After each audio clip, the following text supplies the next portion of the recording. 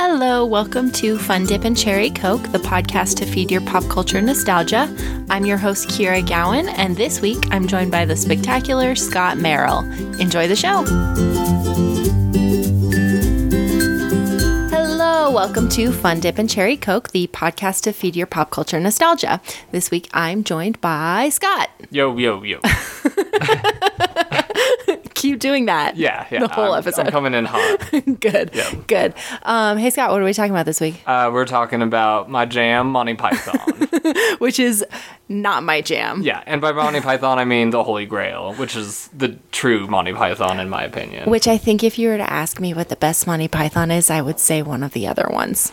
Yeah, I've never seen the other one, so this is objectively the best Monty Python I've ever seen, for sure. But I also stopped looking after I saw this movie because it was sheer perfection. I like that you're coming in with kind of a bold confession. Yeah. That you haven't seen any of the other ones. You know, I'm just trying to speak the truth so I can spread the good word of Monty Python. So. Awesome. Why'd you pick this?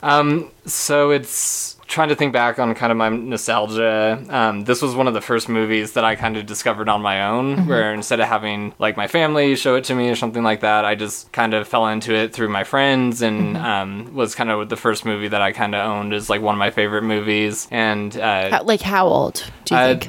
I was probably like 10 or 11, okay. and I was just starting to like develop my own tastes in different entertainment and what I liked, and yeah, just fell in love with it, and just through the years have still loved it just as much, and I totally love the dry sense of British humor. So right, yeah, which I don't. Well, one of us will very much enjoy this movie. No, I think it's not the dry sense of humor that I don't like about this movie. It's just like the silliness. I don't think it's funny to just say nee. Like, that's not funny. Oh boy, that's one of my favorite scenes. Okay, well, we'll see. Maybe like with some time, it'll grow on you, and, and some things will come out. But. And I've had like nice experiences watching this movie, specifically at like the outdoor cinema. Have you ever done that? Yeah, totally. It's not fun. with this movie though. That would be fun. What have you seen there? Rocky Horror Picture Show. Nice. Oh my god. Yeah. But these kind of movies lend themselves well to that environment where everyone's like quoting the lines because they've seen it a million times. I think I've seen like Fifth Element and Jurassic Park and Pulp Fiction and that sort of thing there. But I think, oh God, actually, you know what? The last time I saw this movie was at the outdoor cinema, and it was on a very bad date. Okay. I was on a date. I was like an OkCupid date with this guy, and he picked the restaurant, and he picked like a very expensive restaurant downtown Boulder. And then he insisted that we split the check. And I was like, I can't like, no, like if we're going to split the check, we're going someplace cheaper. Like, I feel like doing the really nice restaurant and then Monty Python is kind of two ends of the spectrum there. It's not like really much of a theme, you know. Yeah, it was stay in one lane. It was bizarre, and he was also just maybe a little boring. Yeah, well, he had good taste in movies at least, so it's not all he bad. had good dates, a good choice in like the date of the movie that it was the only option. Yeah. So, I'm done. I'm finished. So what are your like favorite parts besides the knee? So one of the things that really hits home with me is the guy who plays, and I'm not going to sound like much of a fan of this movie, but the guy who has the big handlebar mustache and is the super smart one reminds me exactly of my uncle in a lot of ways, because my uncle is just the smartest man I know, but is also kind of goofy and makes goofy decisions, like the Trojan horse thing. That would be totally on par for... Are those the click-clop? No, so that's when they build a wooden Trojan horse and they give it to the castle, and the whole idea is they're supposed to be inside and then ambush, but they aren't inside of it, and then goes inside the castle and he's explaining to them how they're going to jump out and ambush, and then takes them a bit to realize that they aren't actually in the horse and that their plan was worthless. So, oh my god, I don't remember this movie. Yeah, oh man, okay, you'll love it. But that's totally on par with my uncle. So like the whole time I'm watching that, I just like I'm thinking about him, and like this would be him in medieval times. So I enjoy that a lot. And then Tim, the enchanter, is probably my favorite character overall. Who's that? They call me Tim. No, I don't remember that either. That's basically his line, and then he launches fire bolts all over the place, and he's the one who leads them to the killer rabbit. eventually. So all right, so it's possible that the only scenes that I remember from this movie are the dumb ones. Well, that's every scene. That's true. But you're right. But in the context, they flow together nicely, and it builds up. It sounds like there's a lot that you may not remember, so it'll be Did like you watching have it fresh. a group of friends that you would quote this movie with? Because I feel like that was like a common thing at least with people that I knew, people would quote just to the point of beating a dead horse to death. Yeah, I didn't have a whole lot of that. I had one friend who showed this to me, which is kind of how I fell into it. And then her and I watched it a couple times together. And then one time we went on a road trip to California and drove through Vegas at the end of it and caught Spamalot when we were in Vegas. Oh, nice. So her and I watched it a lot and kind of enjoyed it together. But otherwise, yeah, it's mostly just been something I kind of enjoyed on my own. And yeah, I've quoted it more than enough, that's for sure. Did you, it was like this is a European starling. Yeah, the African versus European swallows. Oh, swallows, right.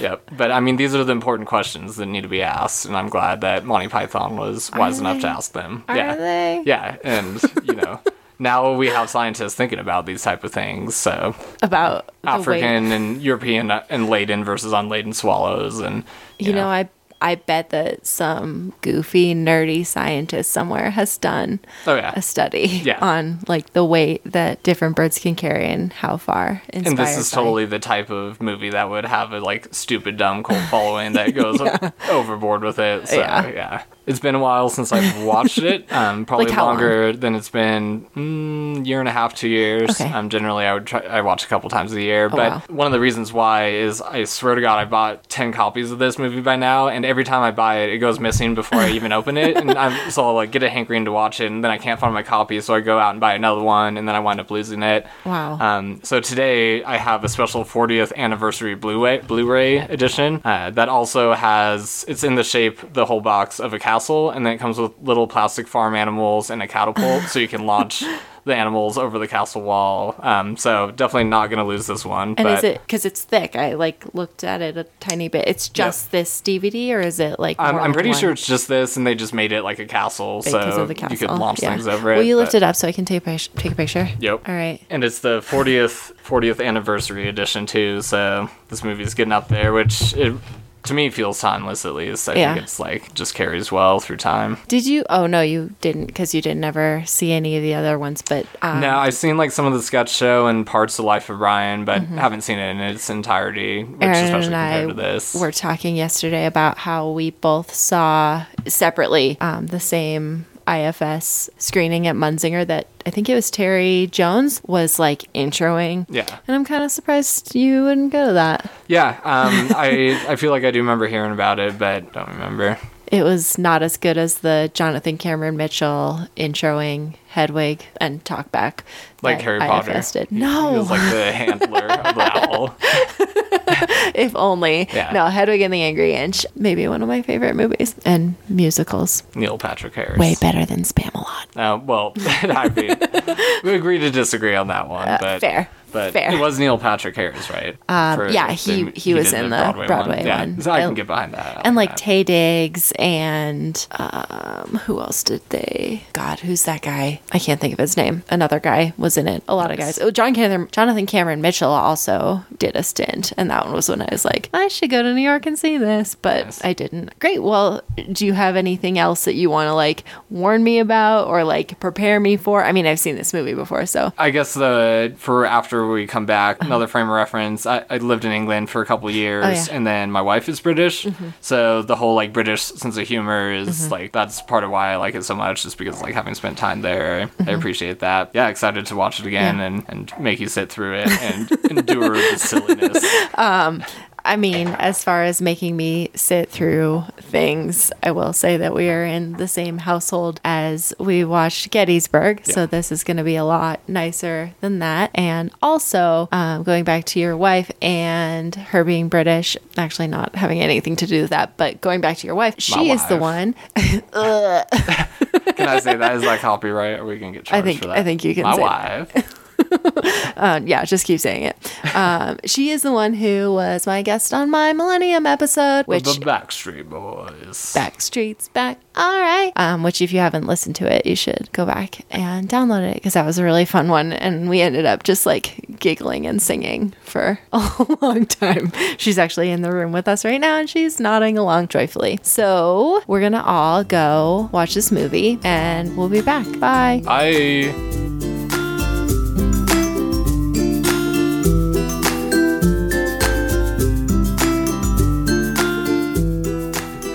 And we're back. Welcome back. Welcome back.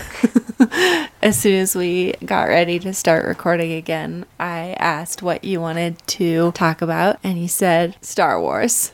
Well, that's just general. Always want to talk about Star Wars. Doesn't bode well for this movie, though. Oh, well, just thinking of classics. But that's true. I want to talk about what you thought of it, though, because I was pretty sold on it, but I'm curious if it's changed at all for you or what you think. It's very hit and miss. Yeah.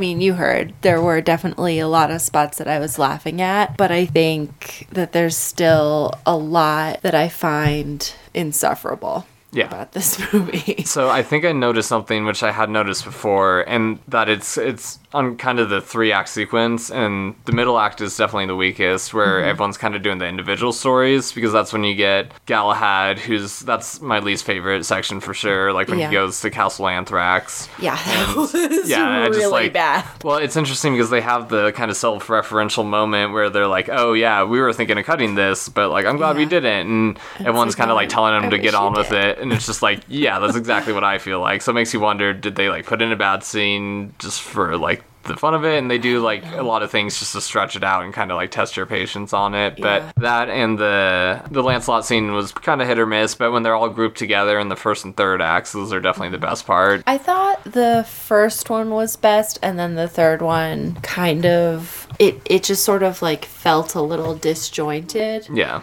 And I was kind of what is happening now? Yeah. There were definitely some funny moments, but I think the funniest moments were in the beginning. Mm-hmm. I kind of started making a list of stuff I loved and stuff I didn't love. Okay, lay it on me.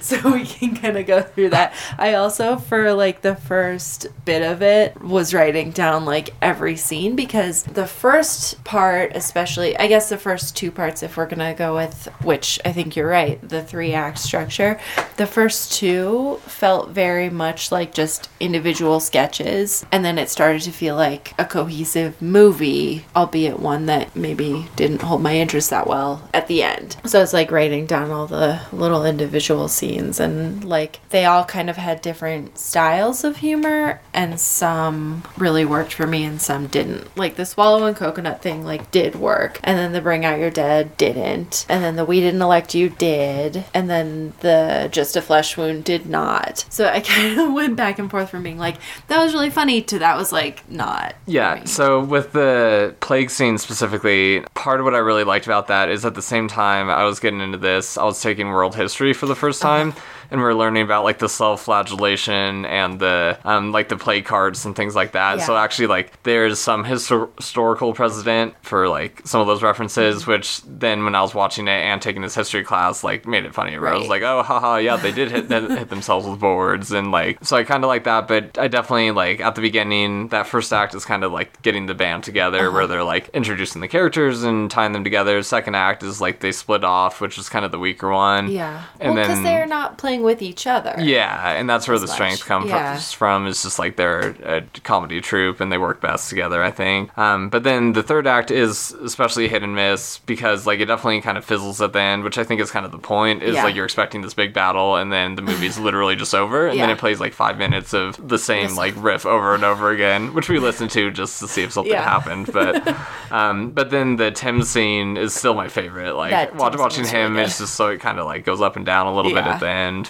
Yeah, it's I found myself by then kind of wandering, and I think that's just the pacing of the movie isn't quite as strong towards the end, but some of the individual skits are very good. So, and I wonder if that has to do with just what we're used to in movies versus just the style of movies in the 70s.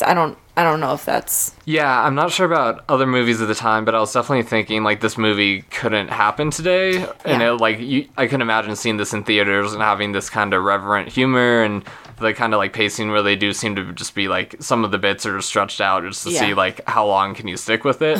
And I really kind of appreciate that. And we were reading a little pamphlet on it, and they spent 200,000 quid on it, so about $400,000. Wasn't it? It was like 150,000 pounds, wasn't it? Yeah, and that was like their initial budget. And the directors each got paid $1,000, and they shot it all in 28 days. And it was something where it's just like it seems like it was barely more than the Monty Python TV show, where they just kind of like did this, but then it got huge. And then you were saying you were looking up other movies from that year, and Rocky Horror Picture Show was also that year, which is interesting that it's kind of like these big cult following movies came out that year, like so something was Jaws, in the water. Pink Panther. Which Pink Panther was it? Pink Panther Return, Return of the Pink Panther. Yeah, just a lot of kind of classics. And I was looking up other kind of just to like place this movie, like other movies or comedy movies from the 70s, and it was like National Lampoon and like tons of Woody Allen stuff. And I was like, all right, yeah, no, this definitely falls in the same category as most of those for me. Yeah, and I think it's definitely a product of its time where it was so successful because it kind of landed at the right time. Yeah. But I still think it holds up pretty well. Like there's some, I wouldn't necessarily even say problematic areas. I would say problematic. Yeah, well, so like one of the ones was the Lancelot scene, which I think part of it is like the character of Lancelot and the father are both kind of assholes anyway. So the point is like they're supposed to be, well, he's just like the gallant action hero who charges in and like cuts people down. Who's and like the guy who was getting married then? That was just some like random rando guy. Okay, that's the guy that I meant. Like, okay, that guy's not an asshole. But Lancelot, murdered the entire wedding just for the glory of it, and like, but yeah, I mean, some of it is just like, it's not as funny now, and like, well, I wouldn't say it's even not as funny. It's just like incredibly problematic that they have this super effeminate character, and his dad is trying to get him to marry a woman, and he's saying, I don't want to, and the implication is that he'd rather marry a man, and the dad is like,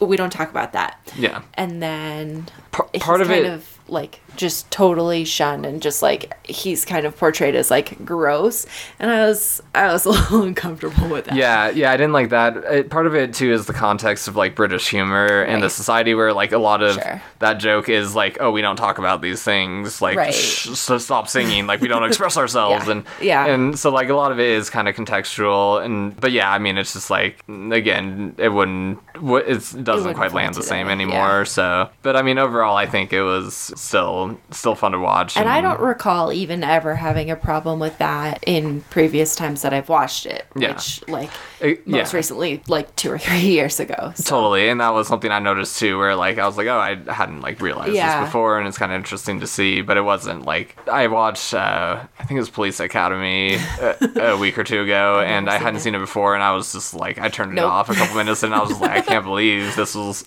allowed before, and so on that scale, like, what happened in it?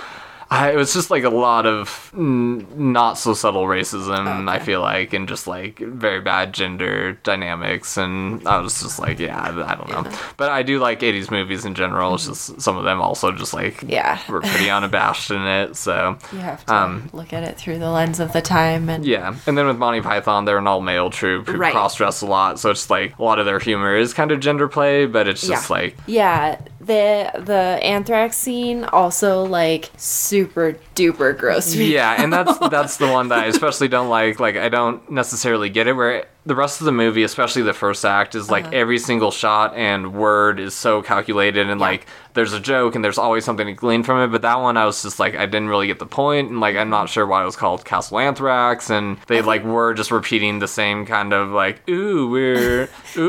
the so chastity horny. Guy, and like the only redeeming part is at the end when she's like, oh shit, and it's just like she drops the act, but it's just like that's 5-10 minutes of build up for like kind of one joke that actually lands. And I actually disagree. I think the joke that landed for me was the totally different joke, which was that they all had these just like really ugly names. Yeah, and like our castle is Anthrax. We know it's a terrible name. But, like, we're so sexy. And then like midget and banana. Right. And, like that was the only part of the joke that to me was like, all right. Yeah, but it's just interesting that like I'm not sure what the intention of that whole thing was quite as much, but it could easily have been cut. Yeah. But which I mean, I guess that's like kind of true for most scenes of this movie, which kind of goes back to prove what I was saying. Like, they all seem kind of like independent. Like, you could cut anything and it would basically still make sense, more or less. Yeah, and kind of looking at it through, it's almost like, you know, the skit comedy moving into movies. It would be like an SNL movie, but when you look through that lens, it's just like, it still is a pretty solid movie. Right. But when you try and like look at a plot or an idea of like a through line, it's very loose. But it's still like higher quality than I'd expect from a skit movie. Right. So it kind of like is in this weird middle ground between the two. It's clear that it was made by like a sketch group. Yeah. Do you want me to go into this stuff that I didn't love? Yeah, let's hear that stuff. Do you want to should I do stuff I didn't love and then stuff I love, or should I kind of go back and forth chronologically through the movie? Maybe chronologically is good. I think that might make more sense. Some of them are kind of like running things. Which there's a lot of. That was something I noticed more this time, I was like counting track of how many times it was like 3 or you know. I feel better. That came up a lot more than I remembered. Yeah. So. And like they brought the coconuts and the swallows back like throughout, and that was like kind of a funny pull whenever it was used. You probably didn't like it as much, but the cats being bashed against random surfaces throughout the whole movie. If you look at the stuff I don't love list, the very first thing, I figured. Cat abuse. I think I noticed that more because I was doing this with you, and I was like, oh god, this is not going to work for Kira. I'm going to lose her very quick with all these cats. Yeah. What happens to a cat does affect how I feel about a movie. Like, inside Llewyn Davis, I could not enjoy that movie because I was so stressed out the entire time by what might happen to the cat. Yeah. It's like dogs, too. Just carrying a cat on the subway, like, loose. Like, no. Oh, my God. I can't think of anything else when there's a cat. And, like, fortunately, this was obviously a fake cat, but they kept beating the cats against the walls. And I don't get it. So at first, I thought they had carpets and they were like knocking the dust off the carpets, and I was like, oh, that's funny, but it was literally like walls in the ground. And like they also had that kind of motif extended where like one guy was bashing a river with a stick, and they just like would hit random things with other things, but the cats you'd notice because you'd hear the screeching as they were doing it. Cats, I did not like that. And it was all throughout the movie. Like, it happened like 4 or 5 times, I feel like. Yeah. And I was like, can we not? Can we be done with this cat thing? That was the biggest thing for me. Okay. And then something that I did love was the logic about the witches. Yep. Like, well, God, how do they even... witches burn. Witches burn. Mm-hmm. Wood burns. Mm-hmm. Wood floats. Ducks float. Witches weigh the same as ducks. Yep. I really like that train of thought. It's a very long walk for a short sip of water, but like logically it follows, and that was the scene specifically where I was like, okay, this is my Uncle Dan for sure, because he would logic it out and like come to this conclusion that's like, okay, yeah, that makes sense, but then it actually winds up that like the scale balances them equally, which also like you're like, okay, yep, logic train, and no, okay, there we go, and it was very good. And also when she's like, this isn't my nose. Yeah, and that's the kind of pinnacle of the whole, like every single scene and moment has its purpose, where like the facial expression of everyone is they're like thinking about it, and then when the guy like when he's like, so what does that mean? He's like, they're made of wood, and everyone like pats him on the back and they're like, yeah, nice. Just like the way they deliver everything, and the guy in the background with shaving cream all over his face for like no reason, and he's like running around with the mob, and there's just like I don't know, I spent more time looking at the background than the main scenes now because I've seen it so many times, trying to like pick out what weird stuff they have going on, and it's that one was really good, and just like their puzzled expressions as they were trying to figure stuff out for sure was the best.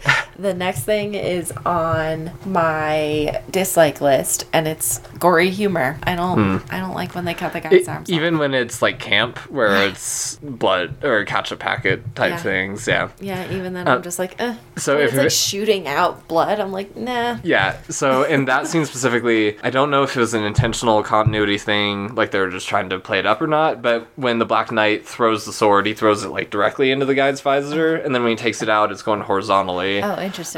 Which also like, I always notice because it's so graphic when he just like throws it directly through. But I was just reading that for The Black Knight, they actually had a hip amputee. Yeah, and they could like put him on the ground and like in the hole. That goes to fit with their like tiny budget where they're just doing that. And then the final charge scene, they had students from the local city because they couldn't pay anyone, and like it's just, oh man.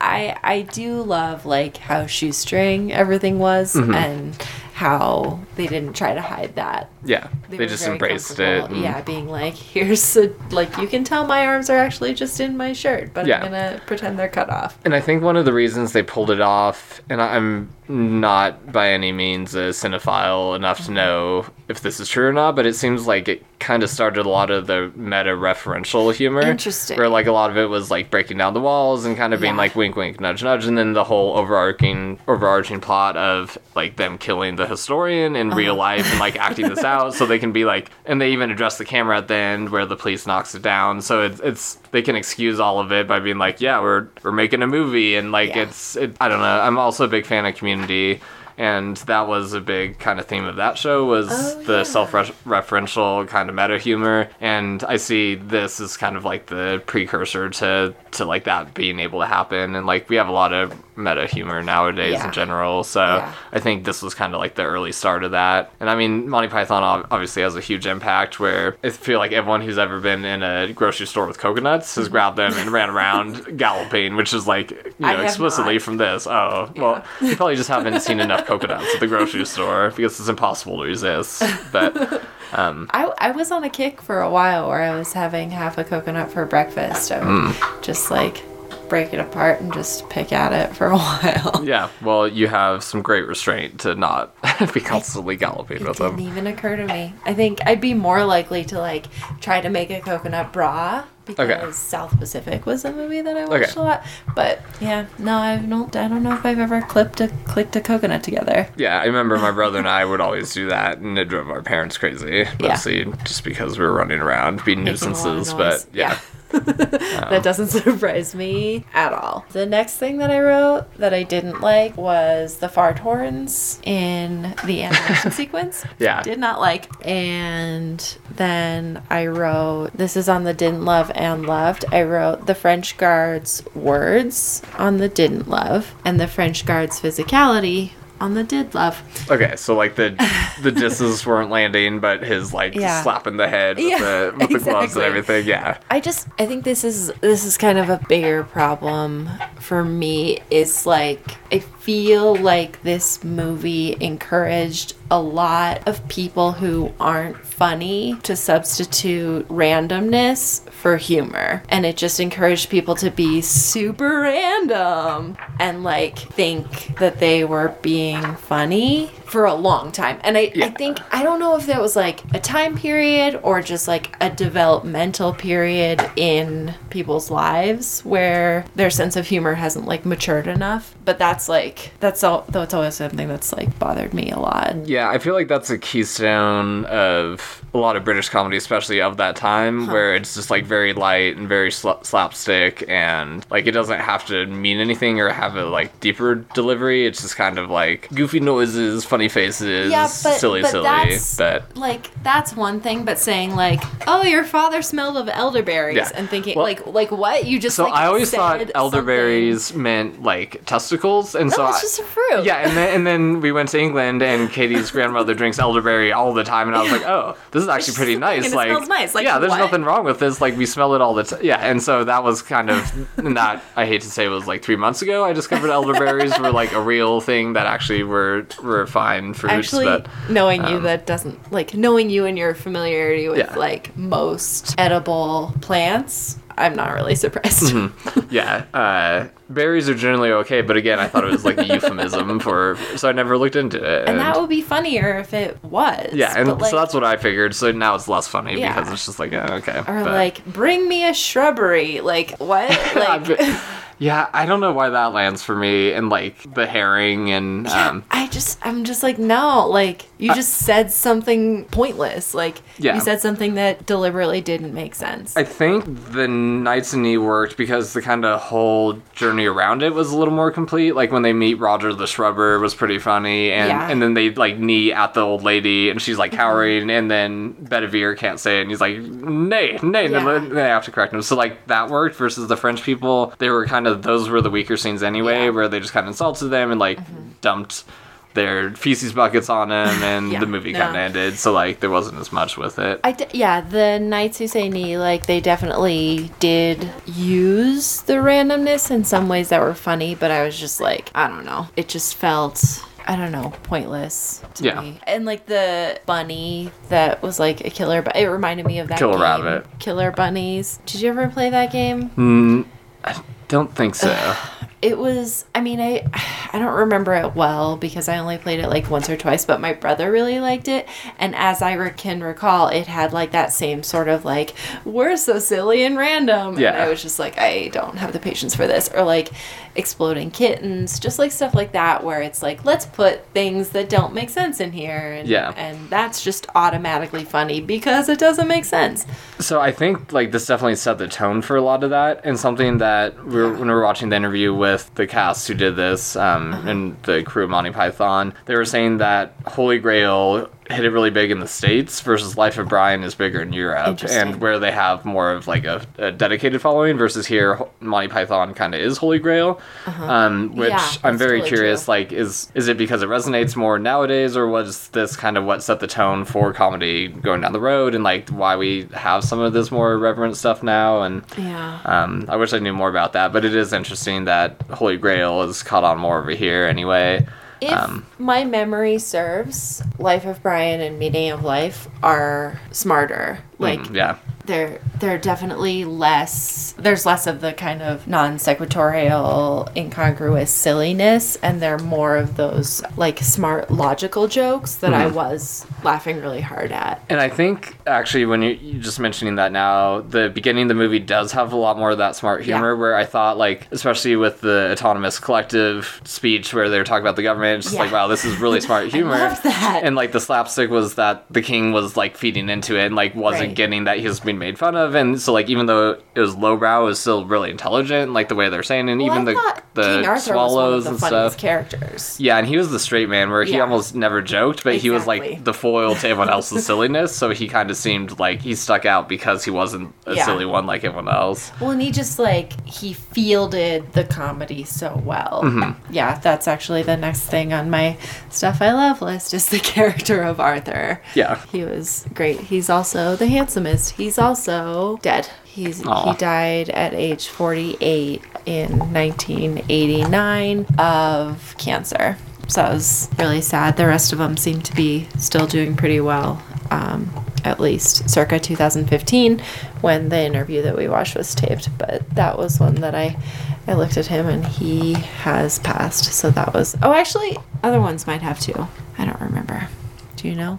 No, I'm not sure off the top of my head, but I mean, it's definitely, 45 years at this point, so not surprising, but that always kind of like brings the funniness down a little. If you're like reading their IMDb page. It's crazy because even watching it, and granted we were watching a Blu-ray version and it's like remastered, I'm sure, but it looks, I wouldn't not put it at 45 years, where I even watch 80s movies and I'm just like, ooh, that's like they're trying too much, versus here like they were, I'd say practical effects but almost no effects. Like literally the only effects they had were blood spurts, which are pretty easy, and then the Tim fire scene, which I feel like they had to have blown half the budget on the pyrotechnics for Tim, just like sitting there blasting off fireworks. Anytime they wanted to use, or in any time like a traditional movie would have used special effects, they just did an animation sequence. Or had two coconuts instead of a group of horses. So like, and I think that's so much of the charm, and also the kind of constraint really made the actors put in such better performances, because so much of it was just like face shots and of them doing goofy faces and like eyebrow movements and like funny voices, and that had to carry the movie because they didn't have anything else to do it. So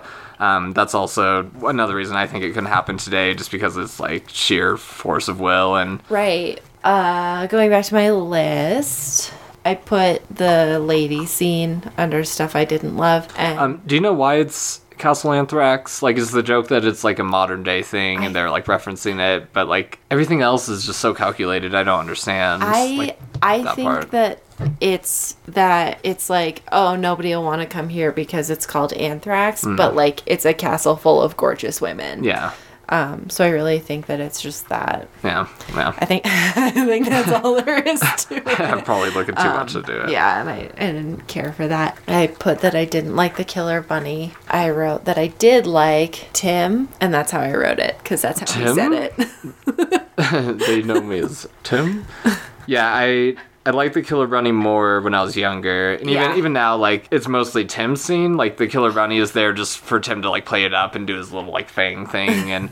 And his whole character where he just, like, sits around blasting things. And they're like, we can see you're a busy man. And he's just literally on a mountaintop just shooting fireworks off. And he only speaks so in one word response, pretty much. Yeah. I think that's the kind of trend for me. Was I like the more serious comedy rather than the silly comedy. Yeah, definitely. And I mean, I just like love his voice and the way he presents himself too, and everything too. He's and his big horn. Yeah, he's beautiful, which is clearly just like a leather hat that he's wearing, and it's just like I'm sure they found a prop and they're just like, you know what, this is a character. We're gonna call him Tim. And they just like went to a Halloween store. They're like, this one. Yeah, so good. It's really funny. We're watching behind the scenes, and despite all the silliness, they took it very seriously. And a lot of times it would be like sniping at each other to be like, don't direct me, like I know how to do this, I'm a professional. And they're like very different from their characters, and Tim especially, he was like very serious about his character and was like, no, don't use that take, like I need to get this right. And it's just like I don't understand, like you had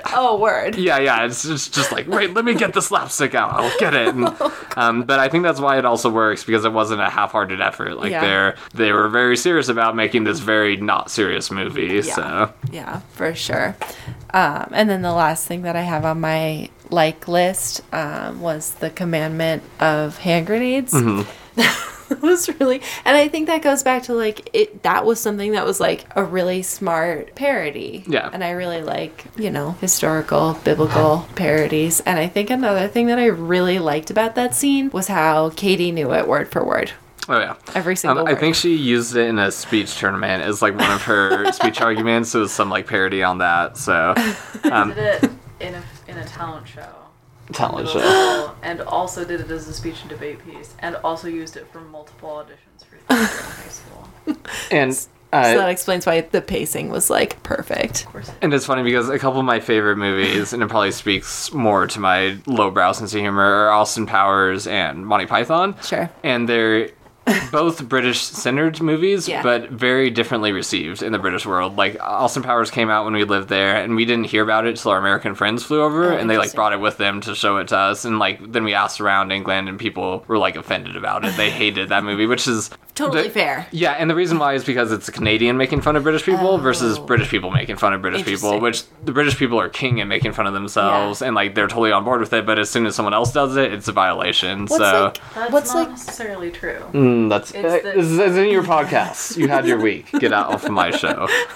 I'm interested to see what No, and I wanted to take this opportunity to say British people are exactly like Monty Python, and I wanted Katie to have to sit here and listen to it because she always disagrees with these assessments. But British people, you have this funny, like, spectrum of there are people just like Monty Python and that are out there in England who just, like, are super silly like that, but then you have the other end of the, like, very serious, reserved British grandma, but they all kind of coexist in a way that you don't see as much culturally here. I think you do see that here. I think you see the broad range, but I definitely think that even within Monty Python there's kind of the whole spectrum of serious and reserved and totally goofy and silly. Yeah, and I think I guess my point is kind of the self-deprecation brings them together in like a way where it's like even the serious people self-deprecate themselves and the goofy people self-deprecate like British culture versus like, so that's the common thread that I see through a lot of kind of the slapstick British comedy. Interesting. And I'm no comedy scholar, so that all sounds fine to me. Okay, so Katie, what's your rebuttal then? The problem with Austin Powers is not that it makes fun of British people. It's the fact that it is a culture that is incapable of self-deprecating itself and can't tolerate another culture making fun of it, that decided to make a movie making fun of another culture.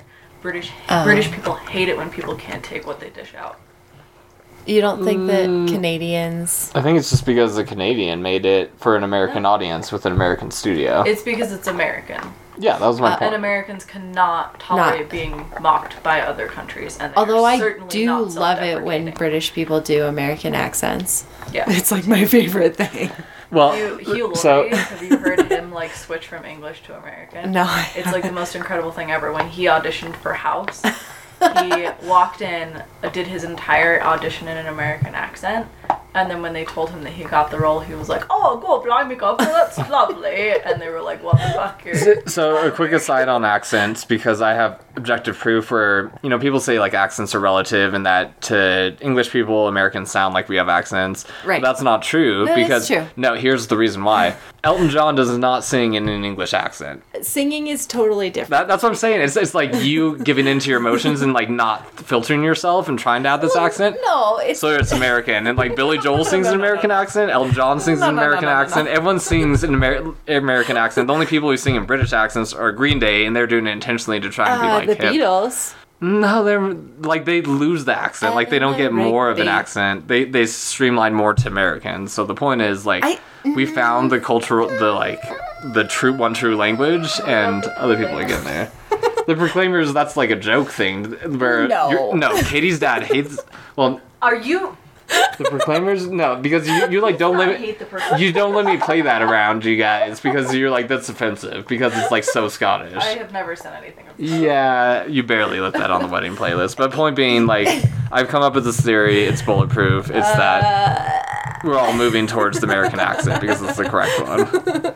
And let's not talk about how when you sing your vowels are stretched and shaped in any number of different ways to fit into your measures and your notes. It's just you giving into your heart's one true accent, which is American. Perfect. Bulletproof. But also, yeah, I mean, British people inherently sound smarter and funnier with their accent, so, like, I don't know how to reconcile those things. I don't know if I think they sound funnier. So when I listen to British comedians, I don't know if I've heard one I haven't liked versus there are a lot of American comedians. I'm just like, no, it's not. And same with Australians, too, because, like, Claudia O'Doherty she's also legitimately probably one of my favorite comedians anyway, but just, like, hearing it in an accent sounds so much funnier to me, and it's probably just because it's something different. I don't think it's the words as much as the tone. Yeah. Especially and the delivery, with I guess. Australian and New Zealand, I think that the inflection adds a lot of humor. I also think that if you're going to be a British, Australian, or New Zealand comedian who is successful enough to be known by a United States audience, you have reached a higher level than, you know, the guys doing whatever open mic at a pub in London. So I think it might be just like not a representative sample, but yeah, I definitely, I mean, I listened to The Worst Idea of All Time, and those dudes are like the funniest dudes ever, and a lot of it is because they talk cool. Well, like, have you listened to the Beef and Dairy Network? Yeah, I didn't like it. It's fine. The first one was okay, but that wouldn't work if it was like an American accent. It only works because it's like a British guy pretending to present the news in like a very formal way, I feel like. So it is interesting, which I guess ties back to Monty Python in the sense of like, I am a sucker for English culture and English accents because I live there, because my wife's English, because like when I hang out with my wife's family, they're all English and Scottish, so like a lot of this is just kind of like me putting them in that context and being like, haha, this is funnier now because it'd be like Bill or Jade doing this, and like but I think it's also just like the culture or the type of comedy resonates more with me too, where it's just like super light and kind of like dumb, and that's the joke, is just that it's dumb. I'm sure you've listened to Eddie Izzard, right? Oh yeah. Okay, good. Amazing. Yeah, so good. Ciao. No, I'm just thinking about Eddie Izzard and laughing. Let's see. Oh, and then going way back to the holy hand grenade thing, you'd also mentioned that at one point that you had the like connection to the video games, which also I mentioned that I had a connection to a video game with the like No, it was a board game. angry. Oh, the board game. Yeah. Yeah, Angry Cats or whatever. Killer Bunnies. Yeah, Killer Bunnies. Yep. Yeah. So I also had a connection with that scene specifically because when this movie came out, I was playing the video game Worms a lot, if you'd ever played that. Which is basically you'd be worms digging underground, and you'd have bazookas and rocket launchers and grenades, and you'd have to blow up the other worms team, and the whole environment explodes. So you'd like have to blow holes to get to the other team, and then blow them up, and you'd go turn by turn, team by team. But the ultimate kind of like game changer weapon was the holy hand grenade, and it looked exactly like the holy hand grenade from the movie, which I feel like they had to have made it as a Monty Python reference. But you throw it and it'd go hallelujah, and then explode and like blow up literally half the level. So if you got the holy hand grenade, it was game over. So I always liked that connection too, just because it was like, oh, this like Worms, and like the holy hand grenade is always the game changer. So interesting. I wonder, like, I mean, I'm sure a ton, but I'm trying to think of other examples of where pop culture, like since this movie came out, has referenced it. Yeah. Because I didn't realize the Killer Bunny thing, which I assume is connected, but I don't know for sure. Yeah. I don't know, like, coconuts is a big thing. I'm not sure. Yeah, but people just, like references do that. in other things. Yeah. Yeah. I think it's just, like, it's kind of so iconic that you just, like, wouldn't really touch it. And it is pretty irreverent, so it'd be hard to, like, have something that could reference it, because it's just kind of... it would be easy to just like throw shrubberies in something and be like, oh, let's mention of swallows. Yeah. Right. Yeah. Yeah, if the listeners can think of anything, if you can, if you tweet it at me, I'm really curious to see kind of what other pieces of pop culture this has touched and influenced. So that's at FunDipPod. Yeah, definitely tweet that at me so I can take a look. Is that the list? What list? The likes and dislikes. Oh, yeah. That's all I put. Basically, yeah. The rest of it I was just like pretty okay with. It almost feels like it could have been pared down a little bit, but it's only, I think, like an hour and a half to begin with, so it felt longer. Yeah, did it? Let's see here. I mean, I don't know. Runtime 92 minutes. Okay. Yeah, so like an hour and a half. Okay. And I think it's just because like it is kind of sketch based, so you feel like you get a lot of sketches in that 90 minutes. And you know, some of them hit, some of them don't. Yeah. But I think that's the strength and weakness, is it just kind of plows through and gets to the end eventually. And that's why I think the ending is so appropriate for this movie, just because like you have this big build up for the traditional final battle sequence, and then it's over and they're arrested, and the movie literally like cuts to black and you're done, and and there's zero resolution. Yeah, and they're just like, yep, deal with it, here you go, that was the movie, like we're done, you were finished shooting, and the song is totally incongruous. I think it's the same llama theme from the beginning of the movie, which also, that was maybe something on the list that the only other thing I'd add to your list would be the credit sequence, and that's definitely on my stuff I love side. The opening credits, I had not remembered that they have this whole like Swedish seeming subtitle. Yeah, and the sacking of the sackers. I definitely forgot about that. I was like, hey Scott, like, can you turn the subtitles up? Like, is this supposed to be? It's like, no, these are English. This is the point, Swedish English. I thought they were a mistake for the first few, so it was good. They got me. They tricked me. Sneaky. Good for them, those jerks.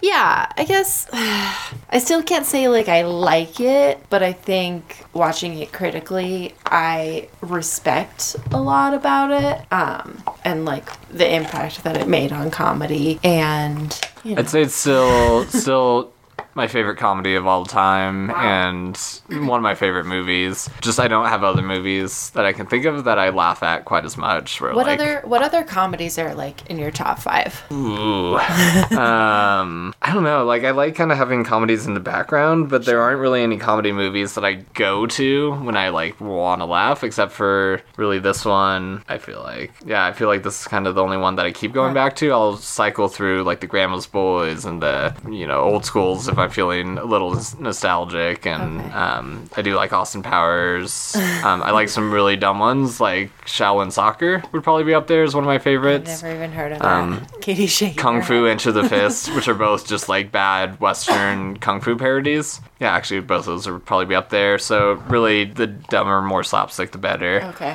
Which also informs why I enjoy this movie so much. Yeah, I was going to say, can I go through a list of comedies that I like and see how you feel about them? But I think I kind of have a sense of how you'll feel about them. Yeah, go for it. God, and I think this one is a lot for nostalgic reasons, but Wet Hot American Summer? Yeah, that's a good one. Okay. I saw it for the first time like a year ago, so I was pretty new to that. And we both like Community a lot. Yep. God, what other Community, as far as like if we're expanding to TV shows, that would probably be up there too. Yeah, that's...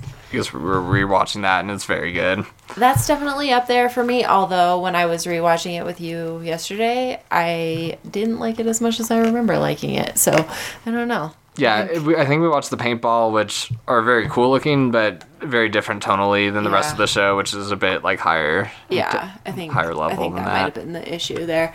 I was kind of realizing that I have grown to love Gillian Jacobs and Alison Brie better in newer roles. Like I discovered them both in Community, and now I like Love and Glow. Yeah, Glow is pretty good. And you've seen Love. Yeah, definitely. And I watched that because Claudia O'Doherty was in it, and she's pretty funny. But yeah, Gillian Jacobs. Comedy Bang Bang is like my favorite thing, which again, like very dumb and very just like jokes and puns and that's my jam. Comedy Bang Bang is most of my comedy. But I feel like our comedy tastes overlap a lot in the podcasts that we listen to. Like we both listen to McElroy's and stuff like that. Yeah, I guess they totally jerking off everybody who's listening to this podcast right now. I was gonna say I don't even look at them as comedy. They're just like, that's podcast. Yeah. When I listen to podcasts, it's a McElroy production. Totally. But I feel like when I think about like objective quote unquote comedy and thinking about like professional comedy, it mostly comes back to Comedy Bang Bang, because I learned just kind of listening to that for the last couple of years so much about like improv and the structure, and there's so many comedians on there. I like learned about the comedians I like through their appearances, where like, this person, like, that was hilarious, I'm gonna look them up, and so it kind of branched out from there. Yeah, I mean, McElroy is obviously, that's just good boys right there. So. Might I suggest Pistol Shrimps to you? Have you tried that one? You have recommended that. I haven't listened to it yet, but I don't know. It's got Matt Gorley on it, and he's kind of in that. I don't know. That realm. Sort of, yeah, and Mark McConville, and they're just really funny together. So I don't know. You might check that one out. Nice. I like the name of these. So it's good. They have me going there. Yeah, they call women's rec league basketball games, and they know nothing about basketball, and it's really fun. Is that the whole premise of the show? Or? Yep. That's all we do. Okay. Yeah. During the off season, once they did like a mini golf tournament, which was also great. Yeah, they're really funny. That might be one of my favorite comedy podcasts that there is. But yeah, I think it's interesting to see like how our comedy tastes like overlap and diverge.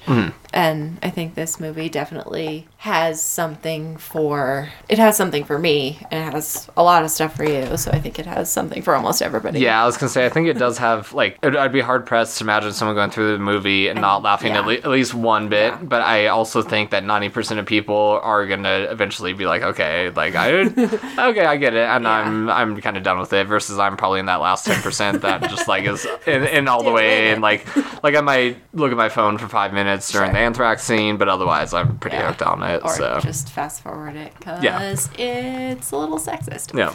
And not necessary at all. Yeah, and I don't know, they could have had a chance to do some more interesting things with it. Instead, it just kind of like stalled a little bit. So I think we should watch Life of Brian and Meaning of Life and see kind of what you think of those, and maybe do like mini follow-up episodes. Yeah, I'm down about those. And in the TV show too, because that like it might even be even better suited for the kind of like episodic I think nature. You're gonna like the TV show more than I do. Yeah, I've seen a couple bits, like The Ministry of Silly Walks is one of my favorites, and like, you know, bits here and there that I was told to look up, but I need to get more well versed, and I feel like that would feed my appreciation of this movie too. I've seen like a Dead Parrot one, I think. Yeah, and then it's a pretty famous song. There's a really good one where they're all like trying to outdo each other about how miserable their lives are.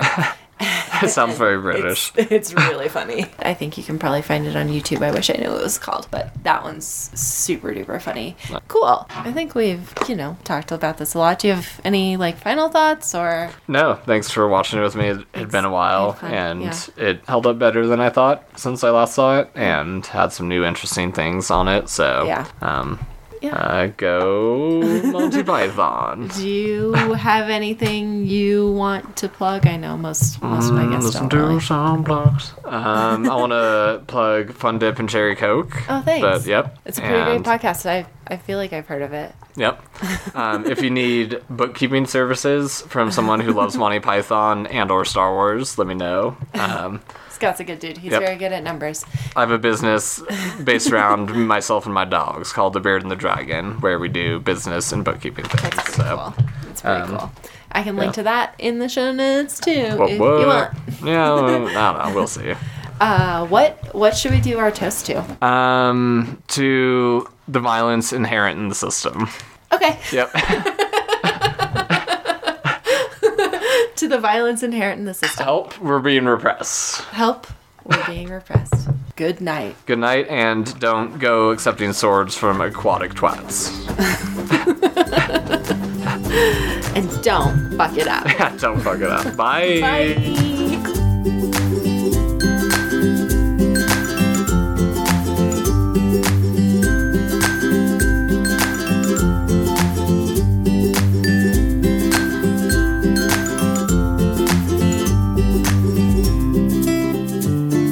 So much for listening. If you've enjoyed the show, please tell a friend and subscribe in Apple Podcasts. I'd also really appreciate it if you could rate and review the show there. I'm on Twitter and Instagram at FunDipPod, or you can find the show on Facebook. I just wanted to give everybody a quick heads up for the future. At least for now, the show is going to be fortnightly.